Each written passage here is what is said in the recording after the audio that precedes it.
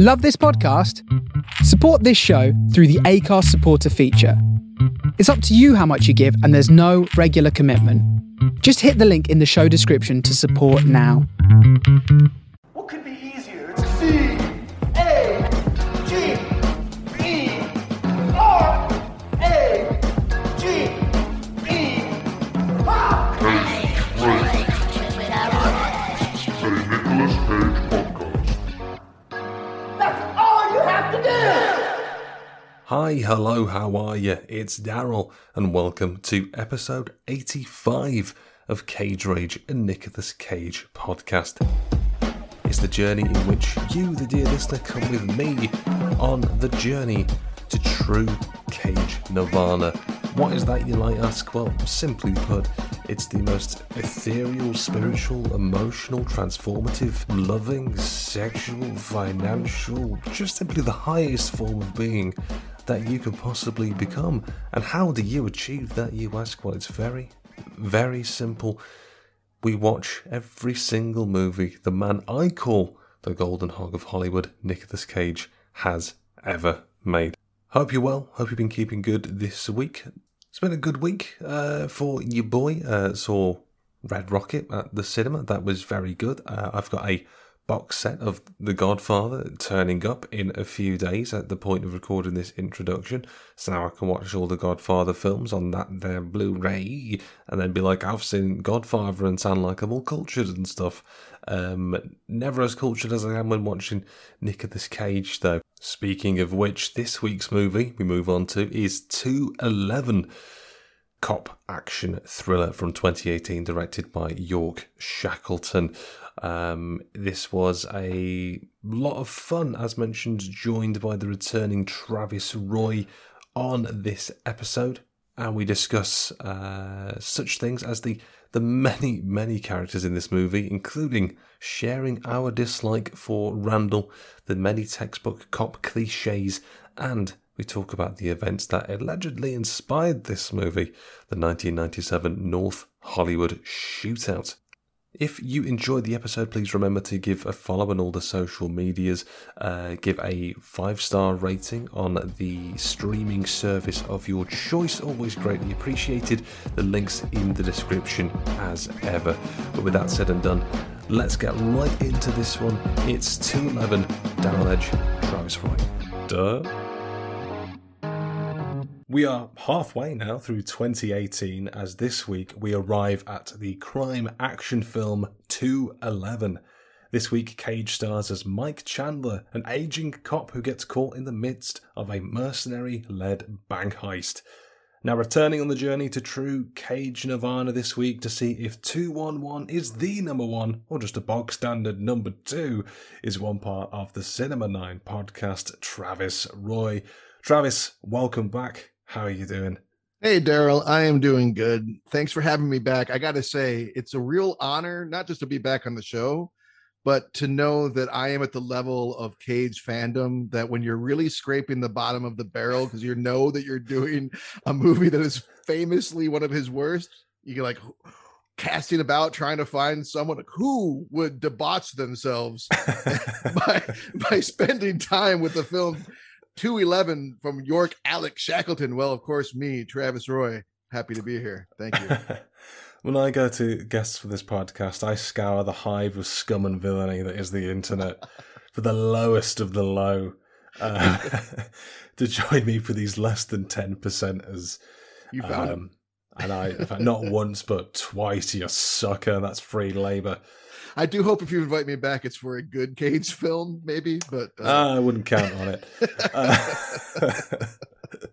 I mean, we'll see. We'll see. We'll see how you perform. Consider this your probation extended, sucker. For future podcasts. Fair enough. I think as we sort of touched on a lot there. I mean, this one. I think first of all, I got to address it. It is 211, not 211, as I've been saying. I think to people like an idiot in the run up to this one.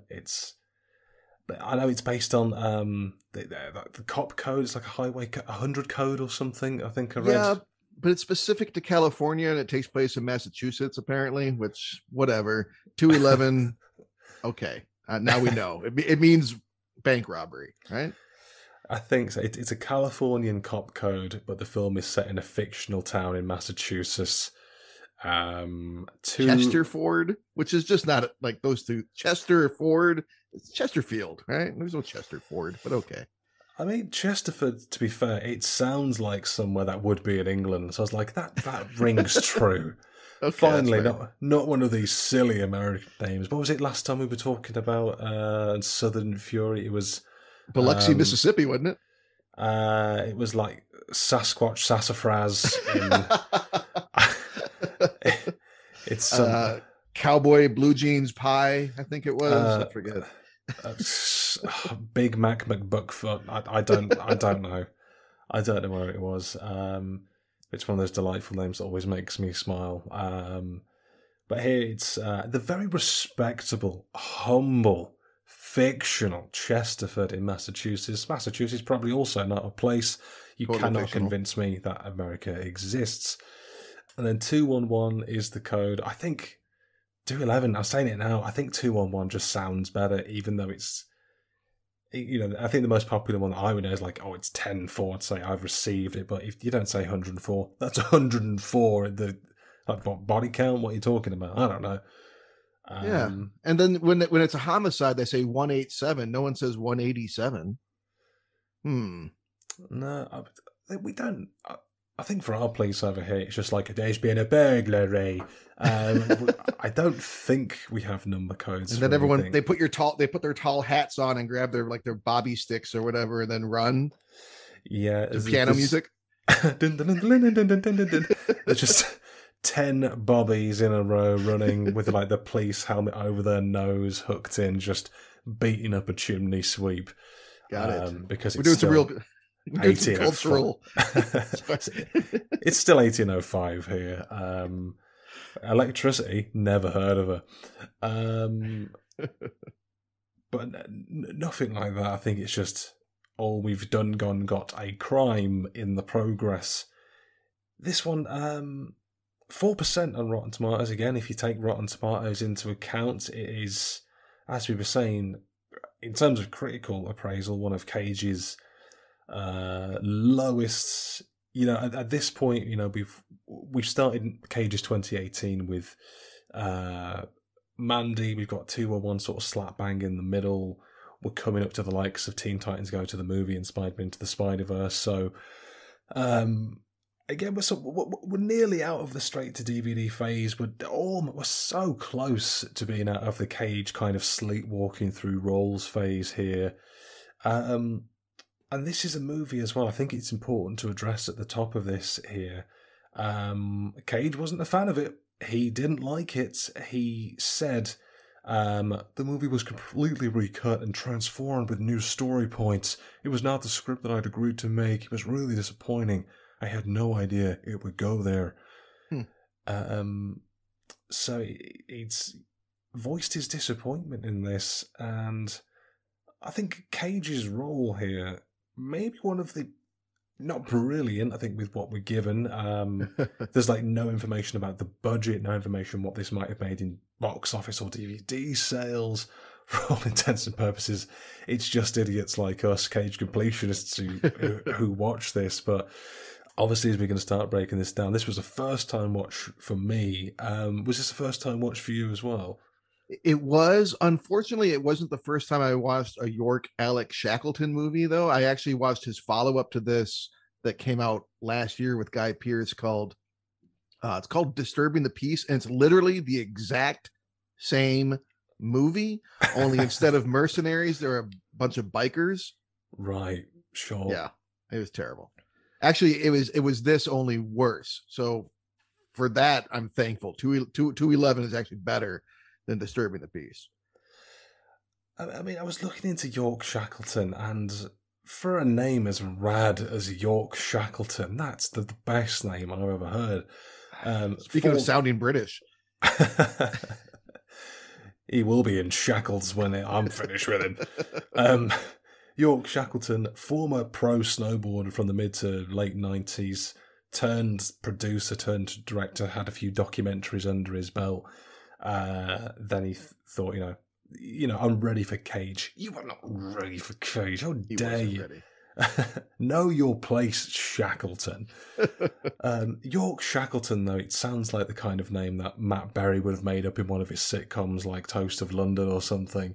It's just, I was just looking at the name, I just had to say it a few times, like in like a Matt Berry voice, like York Shackleton.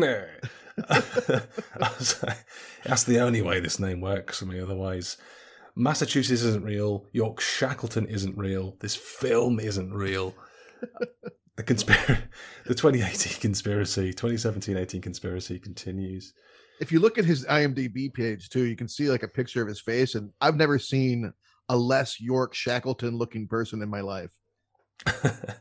I think it may what was that name? Was that Biggie Shackleton or something, like an explorer or something?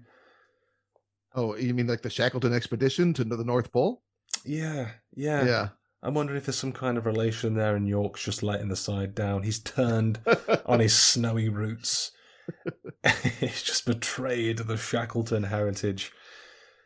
I feel betrayed, at least. I mean, even though I'm not a Shackleton, I did watch this movie, and that was a betrayal to all that I know and love about Cage. I think this is definitely one of Cage's shorter films as well, though. I think this came at about 86, 87 minutes. Which I suppose the last 2/3 of the film are fairly brisk, because I'm trying to break up. Like, the first 10 minutes are kind of almost needlessly lengthily set in Afghanistan, and then it's a lot of police stuff for about 65, 70 minutes, and most of that is explosions and shootouts, which you would think sounds fun on paper. This could have been, it almost should have been just a bog standard heist film, a bog standard action heist film. Could have been passable, but it got the Shackleton experience. This is the man who gave us in snowboarding, I think, like the front side rodeo, or the rodeo front, or the reverse cowgirl. I don't know. He made up a move, and apparently it was good. Did you? I think if you look at the plot on this and you think, oh, it's just going to be a big shootout film, did you expect different? Because I expected to have, I don't know if emotional investment's maybe giving it a bit too much credit, but I thought maybe there's going to be some kind of fun to be had with this. But I felt homicidally calm watching all of this. I don't know if it was similar for you. I'm not sure that I knew 100% what to expect. I went in pretty blind, which is how I try to do most movies when I can. I did think as it got started, I was, if the opening, I'm like, how many characters are you going to introduce? Which ones are important and which ones aren't? I'm learning people's names who never come back into the film at all. For instance, so it was kind of all over the place. And there, this is 123 minutes, I think, total, or excuse me, like an hour and 23 minutes. And when a film is that short, every second that doesn't have Nicolas Cage in it is a moment wasted. And we get, like, he doesn't show up on screen until I think like 16 minutes in or so. And he is just like driving a car. Then like a few minutes later, we see a picture of him. Then we see him again a little while later, and he's still not speaking. He doesn't speak until 20 minutes in. And this first line is something like same old shit. So my first thoughts was like, where the fuck is Cage? Where is this movie going? Is this going to be a bunch of people without him? And then once it got started, I was like, okay, a movie that was basically, Heat without like all the extraneous stuff would be kind of cool. If it was just, if they had taken out some more of that beginning, make you relate to the people kind of stuff. And had it been just a straightforward heist movie, like from the cost perspective, it could have been cool. It kind of surprised me in some ways. And I could see where on paper, the script, where he would sign on for it, at least based on what I saw. Yeah, I entirely agree, because there is a perfectly serviceable film in here. What should have been, so, I didn't see it, but that's a note I made like numerous times throughout when I was watching this movie, that this film just keeps introducing characters, because you've got like the mercenaries and sort of like the mob boss at the start, and then you've introduced like more and more cops, and then it's Kenny and his mother who brought him from Ride Along, and there are school teachers, and there are bullies, and then there are more cops, and then there's a SWAT team, and then there's people in the ER, and then there's people at the cafe and at the restaurant. Keeps going. It just keeps going and going. And I think by about like 30 minutes in the film, I was like, who the fuck are any of these people? I could, without looking at like the cast on like IMDb or Wikipedia, and I just had a quick look then, I think there's like, just scrolling on my phone here, close to like 30 people in this, and as you said, most of them are unnecessary. You don't know who they are. It's just adding. It's like it was trying to tell a bunch of different stories and have all these perspectives and stuff, and it was just like, where's Nick? I'm scared. Yeah, all any of us want is Nicolas Cage, but instead we're getting this backstory. Take the bank manager, this character. I think his name was Randall, this big fellow who just is speaking like he's selling like honey mustard in a commercial or something. I don't know. It's like very, it's very. He's on a whole different register than everybody else, and we get like his opening sequence with his wife and all this stuff. And we're supposed to, like, I guess, care about the character so that later on when he stands in front of a gun and calmly, warmly invites the guy to shoot him in the face, and he does, we will care, I guess. And they do the same thing with McAvoy, who is the partner of Cage's Chandler, where like we don't really get much development other than that we learn that he finds out that day that he's going to be a father. So you're like, well, you're fucked. And then, you know, they just spend a bunch of time with him having these flashbacks and like looking at trees and all this stuff, trying to make us feel things. I'm like, you could have just maybe not introduced so many characters and made us care about him in other ways. Yeah, I mean, it's like a perfect example being the bank manager there, because at that point, you know, you've been introduced to the ex-Special Forces mercenaries. We've got Interpol agent Rossi, who just keeps turning up and is largely useless, doesn't do anything. No idea why she's there. Just turns up at 4 different points as Interpol agent Rossi, does nothing. We're introduced to like Kenny and his bullies. We're introduced to Cage's character's partner, Steve, who's his son-in-law, and his daughter. Then we're introduced to like the bank manager. And it's like, why you don't have to introduce all of these characters. You know, you don't need to have a backstory for every character. And I know if Shackleton had had his way, he would have given us, if we got the Shackleton cut of this would be 3 hours for just backstories of everyone in the bank. I mean, again, you were saying like Randy, like the perfect example, because to raise the Randy stakes, I don't know why, but like, it's his anniversary of him and his wife. Right, She's just like, oh, like you've been called into work on your anniversary. And his voice is like, it's just deceptively calm all the time. It's like, well, someone's got to open the bank.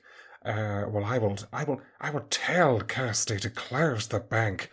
And then he's just this big guy, like puffing his chest out, pigeon chesting it to the max, like, come on then, little man, puss. He doesn't say that, but he might as well. Might as well. And two of my favourite moments is the first is when Randy gets hit in the gut with a gun, made me laugh. Yeah. The second is when he gets shot in the head. because sits back down. Sits back down. I mean, to be fair, like it is established that, you know, the mercenaries, special forces, they know what they're doing. They are dangerous, so it's not like his death came out of nowhere.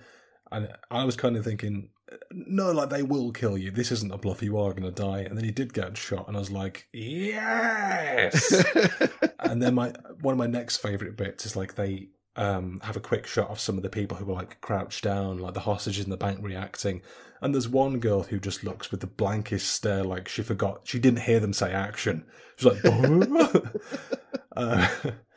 I actually suspect that there was more that ended up on the cutting room floor about Randy, where we learned that he actually was hiding from his wife that he had inoperable cancer and was welcoming death, because that's basically what he like stands in front of the gun. It's like, yes, shoot me.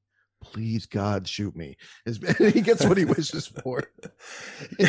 You know what? You joke about that, but the note I made was, I'm starting to think he was desperate to get out of the anniversary plans.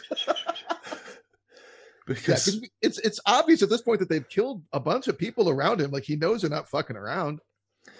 They break in, and then they've kind of got this whole plan. So I suppose we just talk about the mercenaries here. Yeah.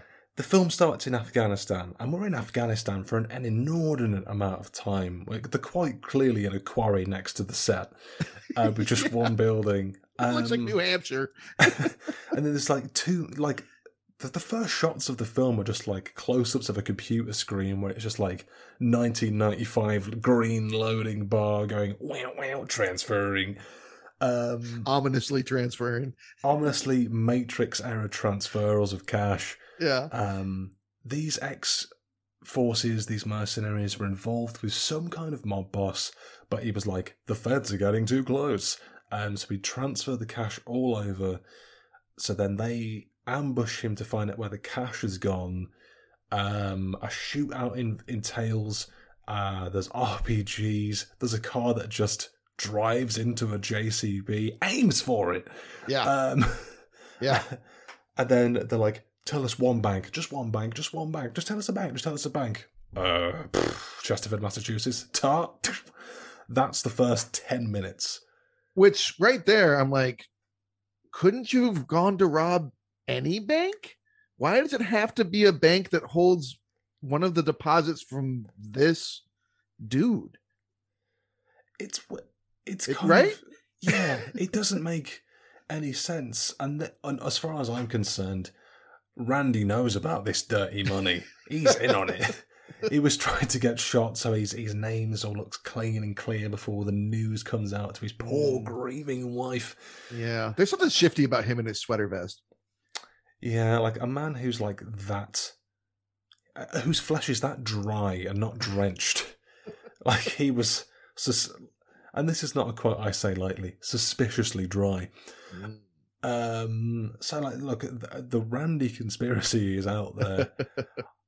If you ask me, he was the fifth man. He was the fifth Beatle. He was the second shooter on the grassy knoll. If we get the Shackleton cut, we're gonna find some shit out about Randy, and I'm putting it on the record. Release the Shackleton cut. Shackleton, Shackleman, if you're listening, and if you're not a coward, why don't you do a front rodeo flip and get that Shackleton cut out? You won't do it. You ain't got the stone, Shackleton. But then they sort of come off and they're in a warehouse with all this guns and this ammo and grenades and God knows what else. And then this is one of many times where, as we touched on earlier, Agent Rossi's character turns up. And Agent Rossi is an Interpol agent played by Alexandra Dinu. Hopefully I pronounced that surname correctly. But it's the classic dogged, determined Interpol agent. And I was thinking beautiful, naturally beautiful. I mean, like all Interpol agents. Has to be. There's no ugly Interpol agents. And I was kind of thinking about this when you get this kind of thing, like the determined, gotta crack this case agent. They're always dogged and determined. There's no one who's had a day off. Agent Rossi is there. She's intercepted before she can arrest an antiquities smuggler. And then all she does for the rest of the film is kind of just turn up, flash her badge. And like inexplicably get really interested in one particular officer in this whole melee. Well, Officer Chandler learned what these men are capable of. Like she's just hung up on Chandler because I guess she knows he's the protagonist. I don't even know what Interpol is. I know Interpol's a band, and that's all I can tell you. That's what she is. She represents the band. Actually, it's very complicated. She represents one of my favorite bands. Like, Rossi, I didn't see you last time I saw them live. And then even then, I've just thought, like, now we were talking earlier about the characters that keep getting introduced. There's like a whole 2-3 minute scene of her speaking to that gun shop manager. With also, which this is the worst ADR I've ever seen in any film in history. Yes. You noticed too? Yes. It's really bad. I'm like, why is this guy talking like, I don't know, is it Barry White? Like, this is not his voice. I don't believe this at all. One of my notes here, there's two main things that I picked up. So the reason that she goes is because they just know that he's got a connection to one of the mercenaries because they serve together. And in this scene alone, she says, she's like, oh, do you know this guy called Trey? Trey sent me. It's like, and I suppose for the voice, the dubbing here, it sounds like it had just been redubbed over. It's like, oh yeah. It's like if the normal audio was like this, then suddenly we're in here. It's like, I don't know anyone called Trey. It's really up front, like close. You're right. It was like they just stuck the boom mics in this guy's mouth. But then, I'm so happy you noticed too. As soon as that scene started, when they were, I think even when they were outside and then they went in, I was like, now I know I've got some new headphones recently, but this isn't right. This is off. This is just wrong here. But then this whole scene though, she goes in, she gives him the picture, and he's like, I don't know anyone called that. And then the camera just looks up to him, looking to the framed photo behind him, and he's like, yeah, fair one. And just gives himself up. I was like, unreal stuff. Well, I think she may have been looking at the picture first and he followed her gaze. I hope that would make more sense. He realized that it was over his shoulder. I hope that's the case, but you're right. It kind of happened at the same time. It's like they both went. Yeah. If the ADR was going to be that bad, I think they might as well have added in the sound effect from The Price is Right when they lose a game. If they'd added that throughout the film, it would have been like, yes. I would have given it 5 stars. I also feel like that scene served no function because we don't even really know how she found this guy, and then she doesn't really do much with that information that I recall. I think she tells this Horst guy, I think the captain of the SWAT team, she tells him something later, but I don't really feel like there was a lot to be gleaned from that whole scene. No, I'm trying to think about the arc of Rossi here. So she was in Afghanistan. I mean, no, but she was in Afghanistan trying to find this antiquities smuggler. Then she gets called up. Rank gets pulled, and she's on the case of the mercenary shootout. Then I think there's Afghanistan and American military police, I guess, trying to solve it. She pulls Rank and takes the case. Then she goes to the gun smuggler. I guess he must have told her because there's a scene where she goes to a warehouse where the mercenaries were operating, and she just happens to find a scrap of paper on the floor that tells them exactly what they're going for. Oh, that's right. Yeah. Conveniently finds the one unshredded bit of evidence that gives away their entire scheme. Okay, yeah, you're right. And then she turns up when the police and SWAT are planning their breach of the bank. And then at the end, she fires 2 bullets into one of the mercenaries. And that's basically all she does. Yeah, it justifies her whole existence in the movie when she shows up at the end to put the second round into Trey. I mean, we're sort of, talking about the mercenaries again, and obviously they're a crack squad. I mean, they are quacks. They are a quack squad. I mean, to this film's limited credit, it does establish that they are dangerous, which is I was like, okay, you've done that at least.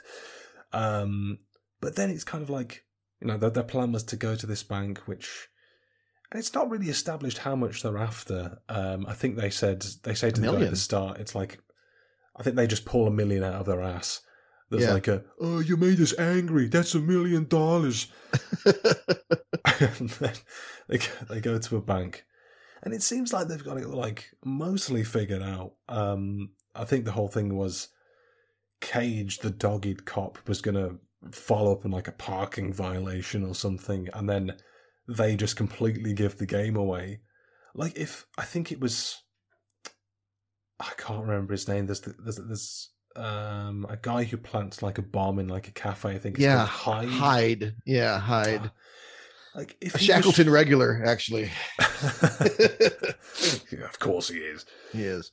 Like if his character had just played it cool and would just be like, "Oh, sorry, officer, like I'll move the car, write me up on the ticket or whatever," the whole thing, that whole operation could have gone without a hitch. But it's like, the only sane thing to do now is set off a bomb and open fire at the police. So they've gone through all this planning and then they just give it away. And I'm skipping ahead here, and then there's whole shootouts, there's casualties, there's injuries.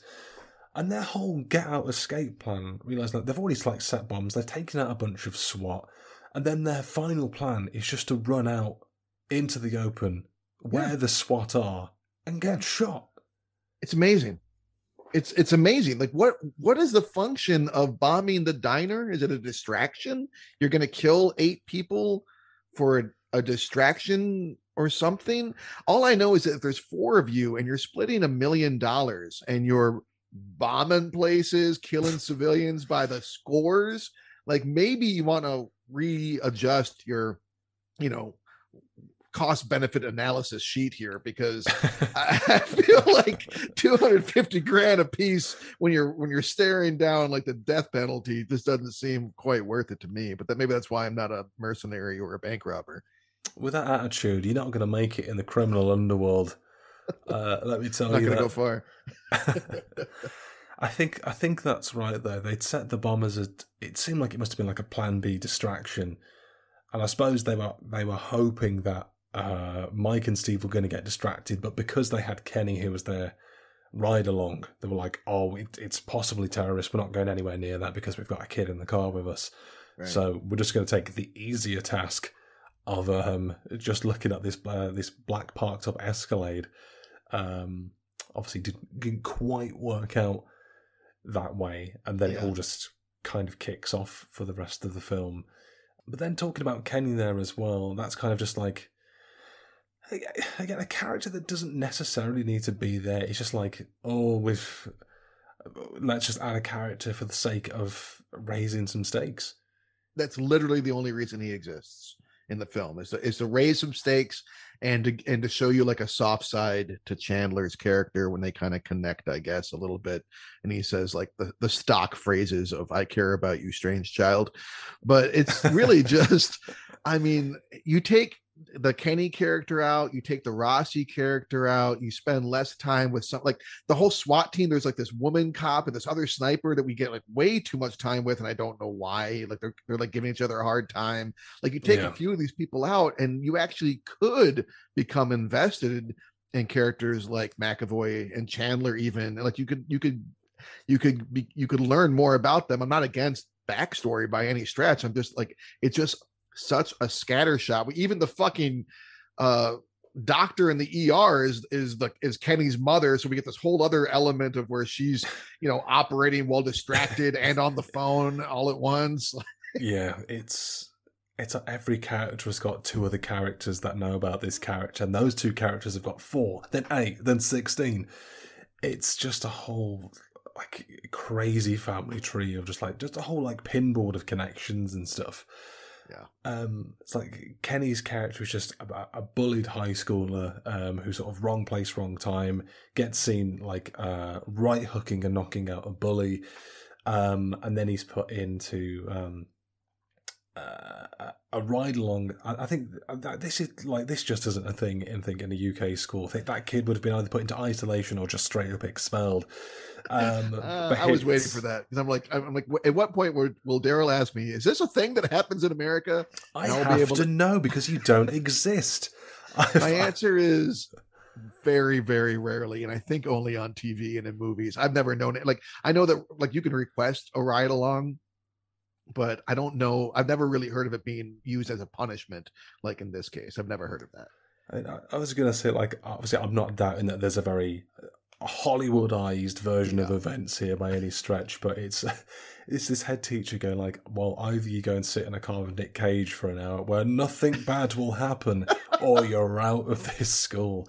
Where you're at? And there's this head teacher speaking to Kenny's mother. It's like, well, he didn't come to us. Like, here we have an initiative called if a teen's being mean to a teacher, come clean. And then I was like, boo. It was right about at her scene, that principal scene, where I was like, man, casting directors are really important, and they probably shouldn't go to like the local playhouse or whatever and just ask people, hey, you want to be in a movie? We won't even audition you. Just, you're welcome. Come on down. You're in. And that's how you get fucking Randall's making it through the tape, making it through the screening process. Honestly, watching the movie, I made a note about his wife, the woman that plays his wife, and who we never see other than that one scene. I'm like, oh, I think we might actually have a decent actor in this movie. Then we never see her again. I'm like, fuck. Yeah, we got 3 times as much Randall to one wife. Like the Randall to wife ratio is just off. Big time. I don't care for it personally. All right. But then it's going on the ride along, and it's the scene after this as well. And obviously we were talking about this earlier. This is where we'll just get introduced to like character. Then we have a bit of plot. Then character. And this is like a scene between Steve and Lisa. Lisa is Chandler's daughter. Steve is his son-in-law. And here there's so much cop cliche exposition that also then has zero relevance after this scene, and it's not effective or relevant to Cage's character in any way, shape, or form. Just pure melodrama. It's so much drama. You find Chandler is facing retirement. He lost his wife to cancer. He's not good at talking about his not good at talking, basically. He's difficulty talking about his emotions, and he's like every other cop cliche you want, just throw it in there. He's a melting pot of, and this film really is a melting pot of cliches. Dude, at one point there's a scene where the lieutenant literally says, I got the mayor crawling up my ass. I'm like, fuck you with these cliches. I saw some reviews of this before I started watching it, and a lot of it was the same critique. It was like cliche ridden, cliche heavy, cliche. And I was like, okay, like the lead cop is like, he is what he is. We've seen it 1,000 times before. And then suddenly, I got the mayor crawling up my ass. I was like, fuck yes. That's the one. That's cliche bingo. That's a full house. Yes, exactly. It's like, I think it's only in movies where mayors, the only purpose of the mayor is to crawl up ass. They get their hiking kit out, they gape a cavity, and they go hiking up a fucking anus, man. That's all that mayors do. They don't do anything else. They don't leave cops alone. That's all they're good for. I mean, there's always some angry officer of some kind just waiting to be rebuked by the mayor up his ass. It's like, look, Hollywood, let's look at the world around us. Like, internationally, the cops don't have the greatest sort of profile at the moment. Their reputation is on pretty low. Do we need to get in their ass as well?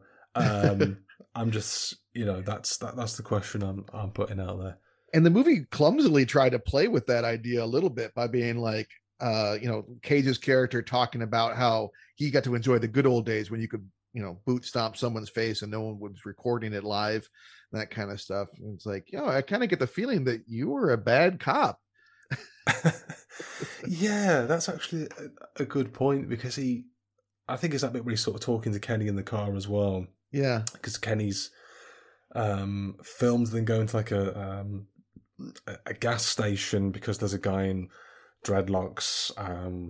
There's like, they whip their guns out for this whole thing too. He's suspected of petty theft, and they're like, they don't want to escalate later when they think there's a bank robbery, but someone stole a carton of cigarettes, and they both pull their guns on it. What the fuck? It's called priorities, man. there's an honest clerk in that store who's losing good profits because these ragamuffins, these ne'er-do-wells and villains keep stealing his cigarette cartons.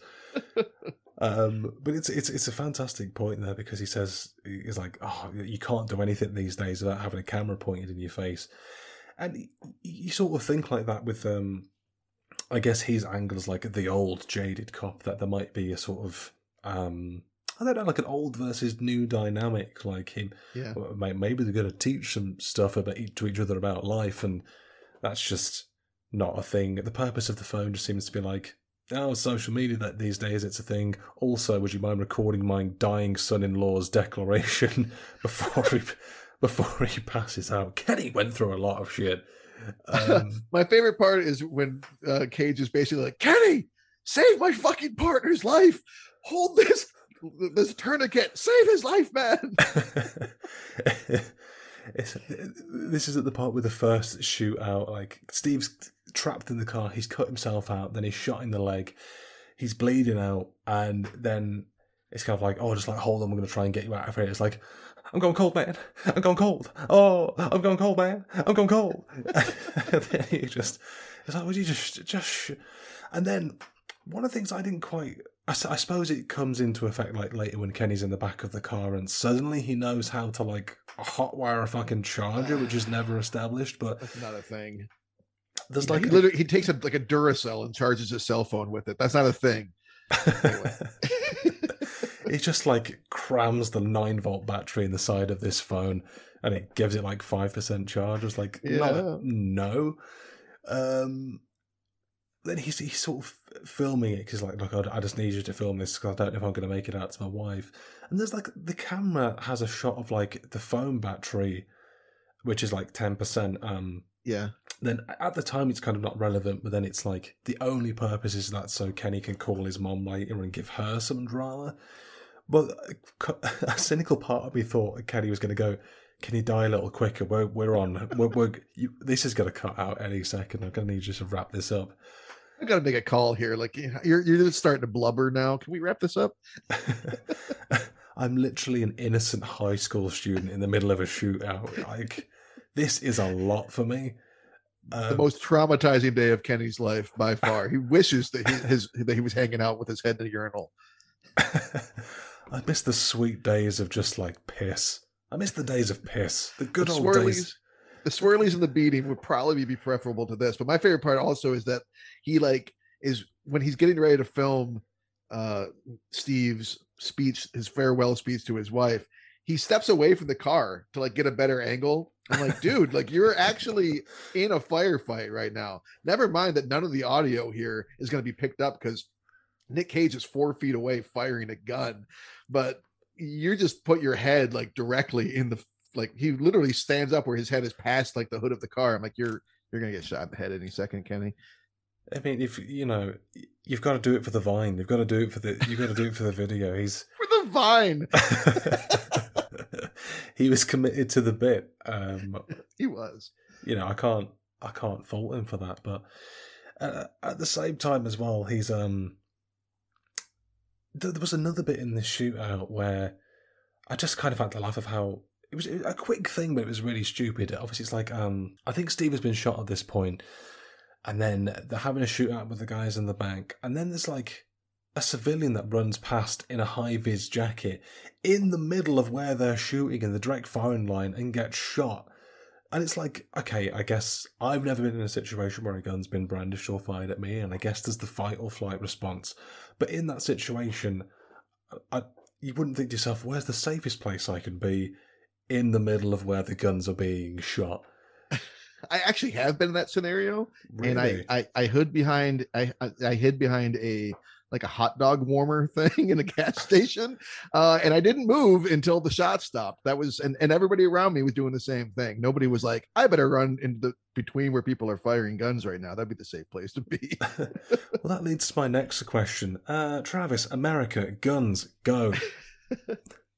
About 1/3 of our country owns enough to kill the other 2/3 10 times over, and they think that the possession of those guns is tantamount to their own individual freedom. Like if you took those guns away, then they were enslaved. That's America. I know there's the whole sort of the NRA, the right to bear arms kind of thing. And to quote an old prophet, America, fuck yeah. Fuck yeah. I mean, obviously on the, I guess kind of the unavoidable sort of topic of guns, because there's a lot of them in this film. It looks like this movie, I suppose, sort of kind of was based on the infamous 1997 North Hollywood shootout, which is, for all intents and purposes, I'm not trying to glamorize it or glorify it, much more interesting than the film that we get here. Yeah. And we're recording this on the 26th of February 2022. We're almost 25 years to the day that this happens, but it's still in quite recent memory. There was two heavily armed and armoured bank robbers went into a North Hollywood branch of the Bank of America, and I'm going to try and give the most abridged version possible because there's a lot of information here. Yeah. Basically, huge firefight followed, in which basically the police officers at the time were outgunned, outmatched, did not have the weaponry to retaliate in the situation. They were running to local gun stores to get restocked on stuff. 12 officers and 8 civilians were injured. The two robbers eventually killed. One shot himself and the other bled to death as a result of multiple gunshot wounds. Apparently got shot in the leg like nearly 30 times. And that'll do it. And pussy. And then had to wait like nearly an hour before the police could enter like this hot zone, so bled to death. This ensuingly sparked a debate about the arming of police officers in the United States for similar situations. And I know every state's got its different rules and stuff. I think the LAPD, from what I read, now carry AR-15s, a sort of standard issue. And this firefight here, nearly an hour long, it said that nearly 2,000 rounds were fired collectively, and it's described as one of the most intense gun battles in US police history, which is almost the most American thing I've also read, which is kind of crazy, and it's kind of crazy to see, I suppose, as well, I guess, the ramifications that it still has today, and one of them being that we had to watch this movie as a ramification of this gunfight. So it's quite crazy. I think there's been some documentaries about it. I think there's police museums where they have like the armor that was worn and the weapons. Yeah, and speaking of Heat earlier, that was also, there's a big sequence in that was partially inspired by that as well. It's kind of crazy that, you know, the things that have the ramifications that we still talk about. Yeah. Today. Well, it's an arms race. You know, if the criminals have really good guns, and then the police need to have really good guns. But of course, now it's so lopsided in our country that there are many cities in our country where the cops literally have a higher budget than the militaries of many other countries in the world, the entire country, just for one city. It's like, that's excessive. So it's not just the civilians that have too many guns. It's literally the police in our country. There's more guns than there are people in my country, which is not a good idea. It's mad. And if I had any kind of like editing prowess, I'd edit in the sound of like Eagles, the American national anthem right now, fireworks, 5th of July, all this stuff. Freedom. It's all like, freedom. Well, smell it. We've got Brexit, which is a kind of freedom, not the one most of us wanted, but it'll do. Well, that's similar to this. It's like one person's definition of freedom is what I define as, shooting yourself in the foot, so to speak. Well, unfortunately, people are getting shot. Like it's kind of like, I guess the media doesn't help, and like films don't help and stuff. It's kind of, you think of America and you think, well, guns, that's kind of normalized. It's kind of like desensitized in a way. But over here, like when gun crime happens, because it's so, not that it doesn't happen, but it's like sporadic by comparison. It's like, holy shit, guns here. And when I've seen like armed officers just out in the city, I'm like, Jesus Christ, I'm just going to walk slowly, not do anything weird. Don't look at the gun, don't look at the gun. And I realize I'm just looking at the officer going, don't look at the gun. You're speaking out loud, Daryl. And it makes it seem like I've got a gun on me. But it's,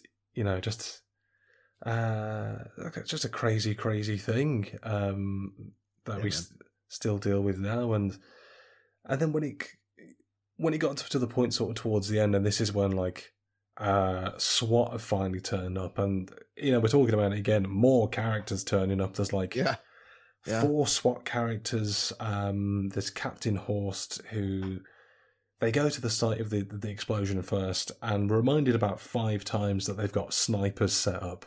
Yeah. And then they finally go to the gun shootout, and more cops have turned up at the shootout. They've been able to get Steve and Mike out. They end up losing Kenny. And then he makes that kind of call. He hotwires the battery to the phone. He calls his mother because Lisa's gone to the hospital to see Steve. And throw herself on his body mid-surgery, which is never a good idea for the record. Like, the man's got an open wound. He's literally critical. There's literally a scalpel in him, and she jumps on top of him in that moment. I'm like, that's a bad idea. And then there was another cop who got like sniped in the back, and then she's like, "What happened?" She's like, "There's a bullet in my back. I'm not. Can we talk like literally later?" Yeah, not chatty right now. Got some other things on my mind. If it's all the same to you, no disrespect. I know, we're all kind of suffering here. There was one bit in the shootout as well, because you were saying as well, like they had like the whole tourniquet on Steve, and Kenny's like trying to keep it like pulled tight. Yeah. And Cage like runs to the boot of the car, and I suppose it's worth noting as well, one of the mercenaries is played by Weston Cage, Cage's son as well. Weston Cage doesn't really do a lot except smoke and go, We get a feel for his acting chops for sure. I mean, like, come on. That's all I'll say about that. But yeah. There's a scene where he's aiming down like a sniper scope. He's got a clean shot on like Chandler's head. Shoots, misses. Chandler doesn't react at all. He just completely no-sells the snipe. And I'm like, okay, maybe you're thinking about like the first aid kit, but like, your son just shot at you. Have a word.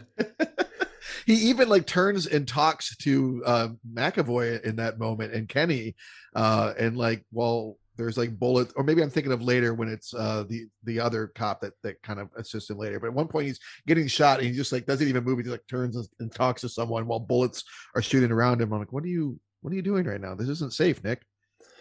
It's like I'm the main character. I'm protected. Exactly. Bullet's just like curving around it like his fucking head. I want to throw some credit this movie's way, and where we're at in the movie too.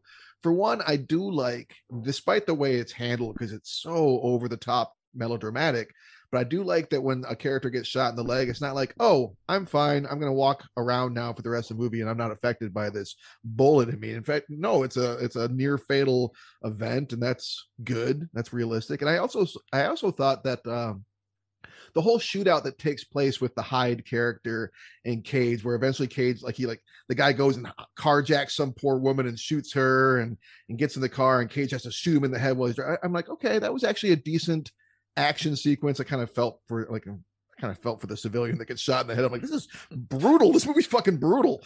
But I did think it was, for what was going on with the rest of the movie, which is a lot of subpar moments, I did feel like that action scene in particular was pretty well done. I'll give him that. Yeah, this is the thing. It's like, it's not to say that, even though I suppose, I mean, realistically, the film is like 85% of its runtime is action sequences and shootouts. I guess there are one or two of them that are done serviceably well. Like that one where like Cage kind of gets like a cool moment and he just like headshots that guy, and and exactly like you were saying as well, this isn't like some kind of Rambo deal where it's characters taking bullets and keep on chugging. Like you take a bullet shot, you go down. I think if you are Cage's partner in this, that's a poison chalice. You're going to get killed. I think he goes for about 17 partners in this. Yeah, right. Just respawning. Like Steve dies of his wound, and nope, Steve lives. No, of course he does. There's so many partners that I just can't. Spoiler alert. Yeah, Steve lives, but he does. He like 95%. It looks like he's out. Like you're like, oh, this character is very dead. Because I was just thinking, because there was that bit where obviously they've lost Kenny because he's hiding in the back of the car. Kenny becomes like the least high priority on their list. Yeah. And then then he goes into that meeting with the SWAT team, and he get that one sort of like Cage up. It's like, my son is dead. My son, he has a child on the way. Yeah. Because it's a Cage out. He gets the one little Cage out, and I suppose I should stress that is a warranted Cage rage right there. Yeah. He's berating SWAT for being an hour late, but they're like, how can I move when the mayor's in my ass? It's hard to walk. And then he gets like the EIL because he's like they're going to do their breach thing. Kenny's my responsibility. I've got to go and get him.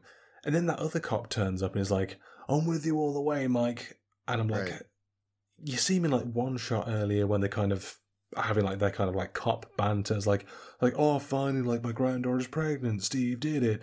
And I was like, could have been worse. Could have been you. And he was like, is it because I'm black? And Cage goes, oh, yeah. And he laughs. And then we all and have the guy laughs. He's like, laugh. we're all laughing about it. You're like, and then later he's like, yeah, we're brothers.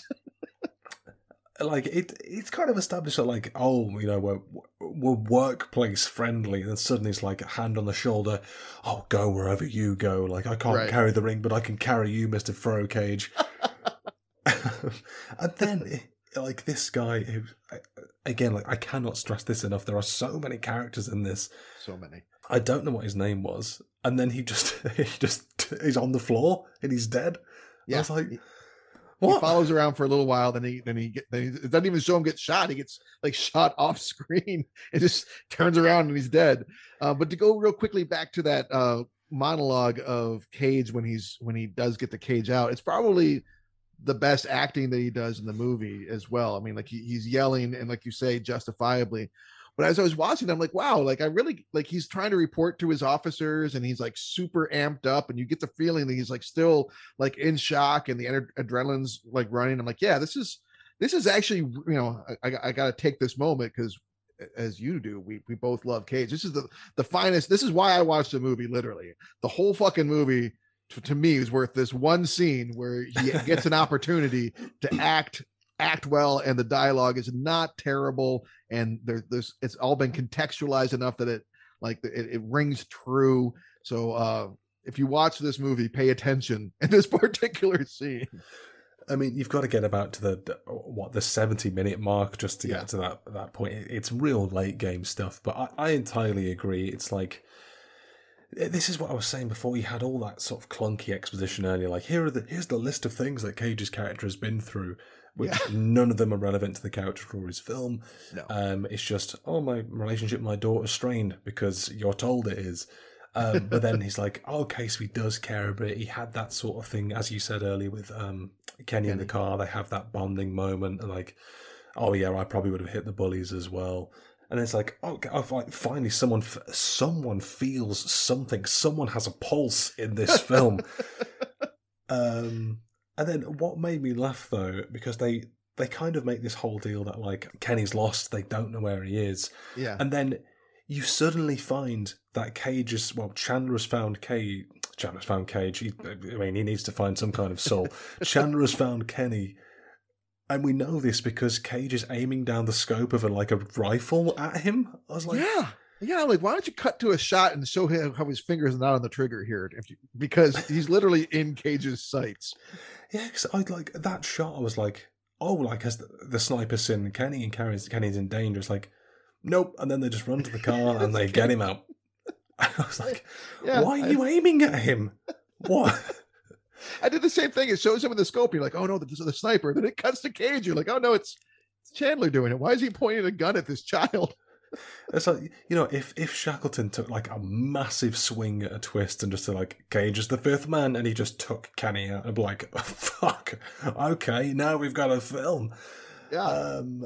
Obviously that didn't happen. But then this is, this is the SWAT team time. This is the final play of the mercenaries. They slip a bomb into one of the pockets of the hostages, and they're just like, oh, they put something in my pocket. The captain finds it, and then he sacrifices himself, and it's an explosion. But it's kind of such a dud of an explosion. It's quite clearly a rag doll that just goes, boom, and you see its limbs just flop around, and it's just a puff of smoke. I was like, what a way to like diminish like one of the only noble things a character has done in this film. Because there's a lot of dumb characters in this, kind of making like odd decisions. And I didn't know that character's name until I referred to the IMDb later. Like I knew the face. I was like, oh, okay, so this is Horst. All right, because in the moment of the movie, I was like, who was that just died? I missed that. It's again like you watch a film like this, and it's very forgivable just to forget the characters, because again, I cannot like undersell like how many characters are introduced in such close succession of time and then continue to be introduced.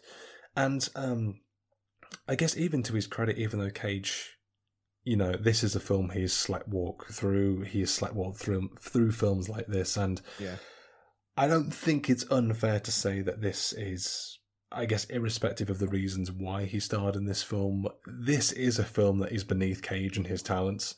And he knows it, which is why he said what he said about the bait and switch on the script. I mean, it's one of these things where it's always interesting to look at Cage in films like this, because maybe it's I need the money kind of thing. Maybe there is a part of it where it's him going back to his independent cinematic roots. And you don't always know what kind of Cage you're going to get, but there is just a lot of Cage in this 2010s era of straight-to-DVD where it's very similar, very underplayed, very subtle Cage. It's not the memeified Cage that we know.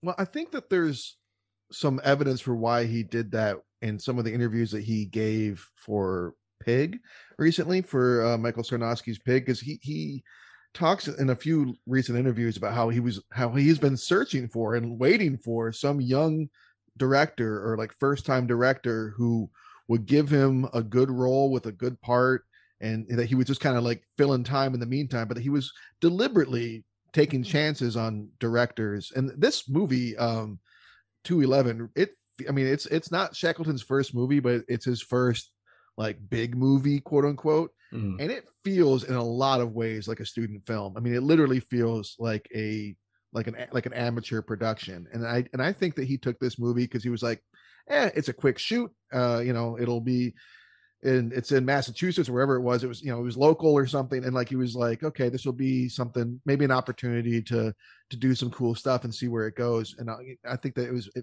can file that under his taking risks on young new directors thing, but he probably should have, I don't know, looked more at Shackleton's previous stuff, maybe.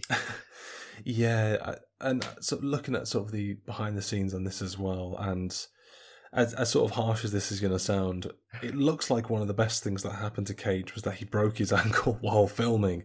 Oh my God, really? They said that he was out of action for like 4 or so weeks. It was described as just like a freak accident while filming.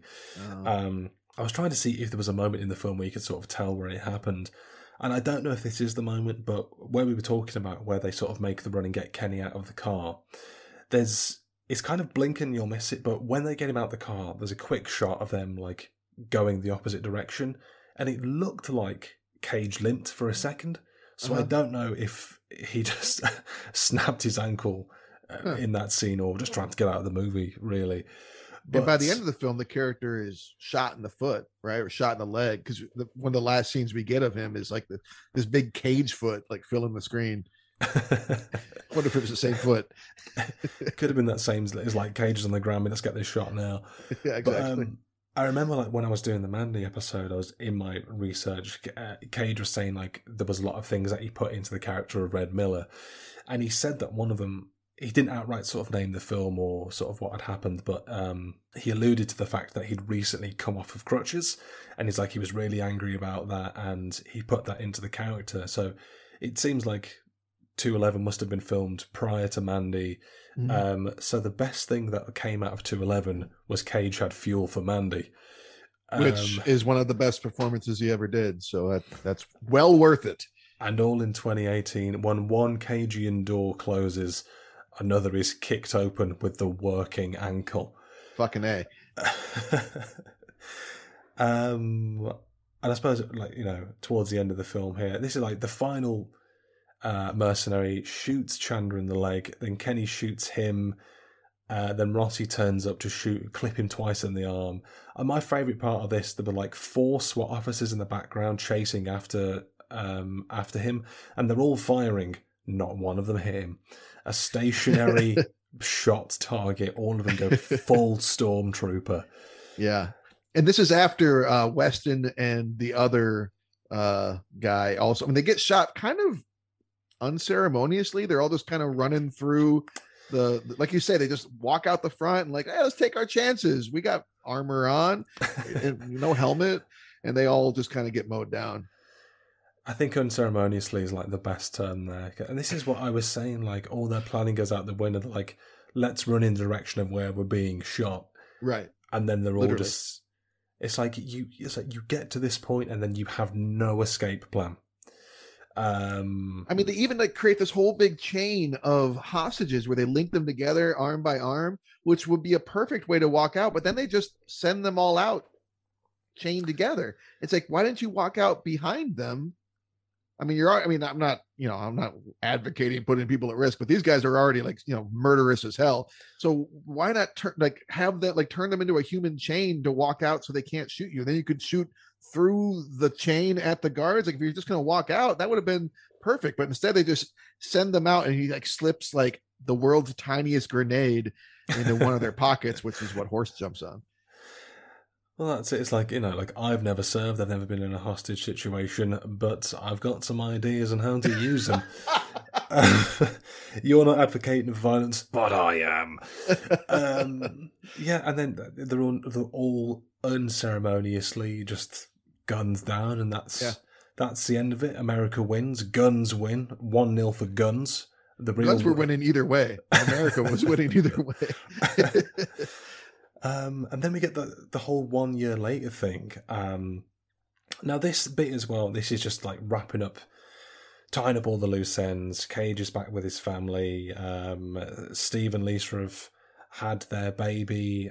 Kenny is there filming as well. But the way this is shot, there is no way that Cage and the other actors were in the same place at the same time. Because he comes in and he's kind of like in the hallway and you just see like a behind over the shoulder shot of like Steve and Lisa. So you never see their faces together in the same shot. Cage definitely had a broken ankle, was like, I'm not returning to filming. I'll iPhone you my bits. You make it work in your little voodoo editing suite. And it's just like, well, we get the ending we deserve. Yeah, it's kind of abrupt. He's like, you still have that cell phone? I want some new pics. And then it cuts abruptly to black. You're like, oh, it's over. Okay. Yeah, it's quite an abrupt ending, but it's like, so Kenny, what's this Tinder? And then it's like smashed to black. And that's kind of like, like the film, it unceremoniously ends. The mercs are unceremoniously taken out. The whole film was unceremonious. It's again, this is just a textbook case of a film for the Cage completionists. Yeah, absolutely.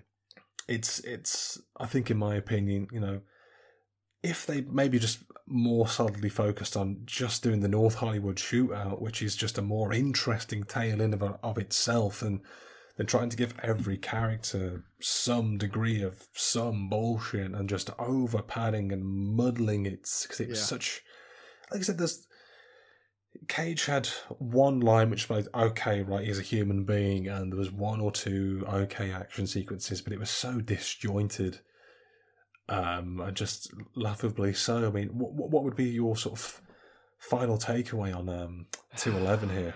My final takeaway on 211 is that no way in hell would almost anyone watch this movie if almost anyone else was in it, based on the reputation it has. I can't think of, and you know what? It almost, like, it wasn't as bad as I thought it was going to be, which was disappointing, because at least, like, we did Arsenal together, hashtag Southern Fury.